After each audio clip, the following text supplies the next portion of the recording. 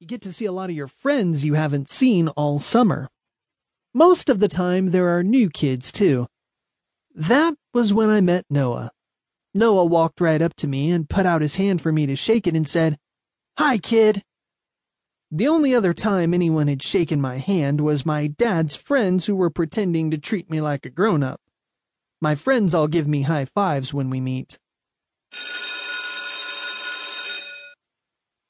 Then he surprised me by wrapping his arms around me and giving me a big hug. I looked around for my mom. This kid was scaring me. He looked different and talked different. I didn't know what he would do next. Mom said not to worry, that he wouldn't hurt me.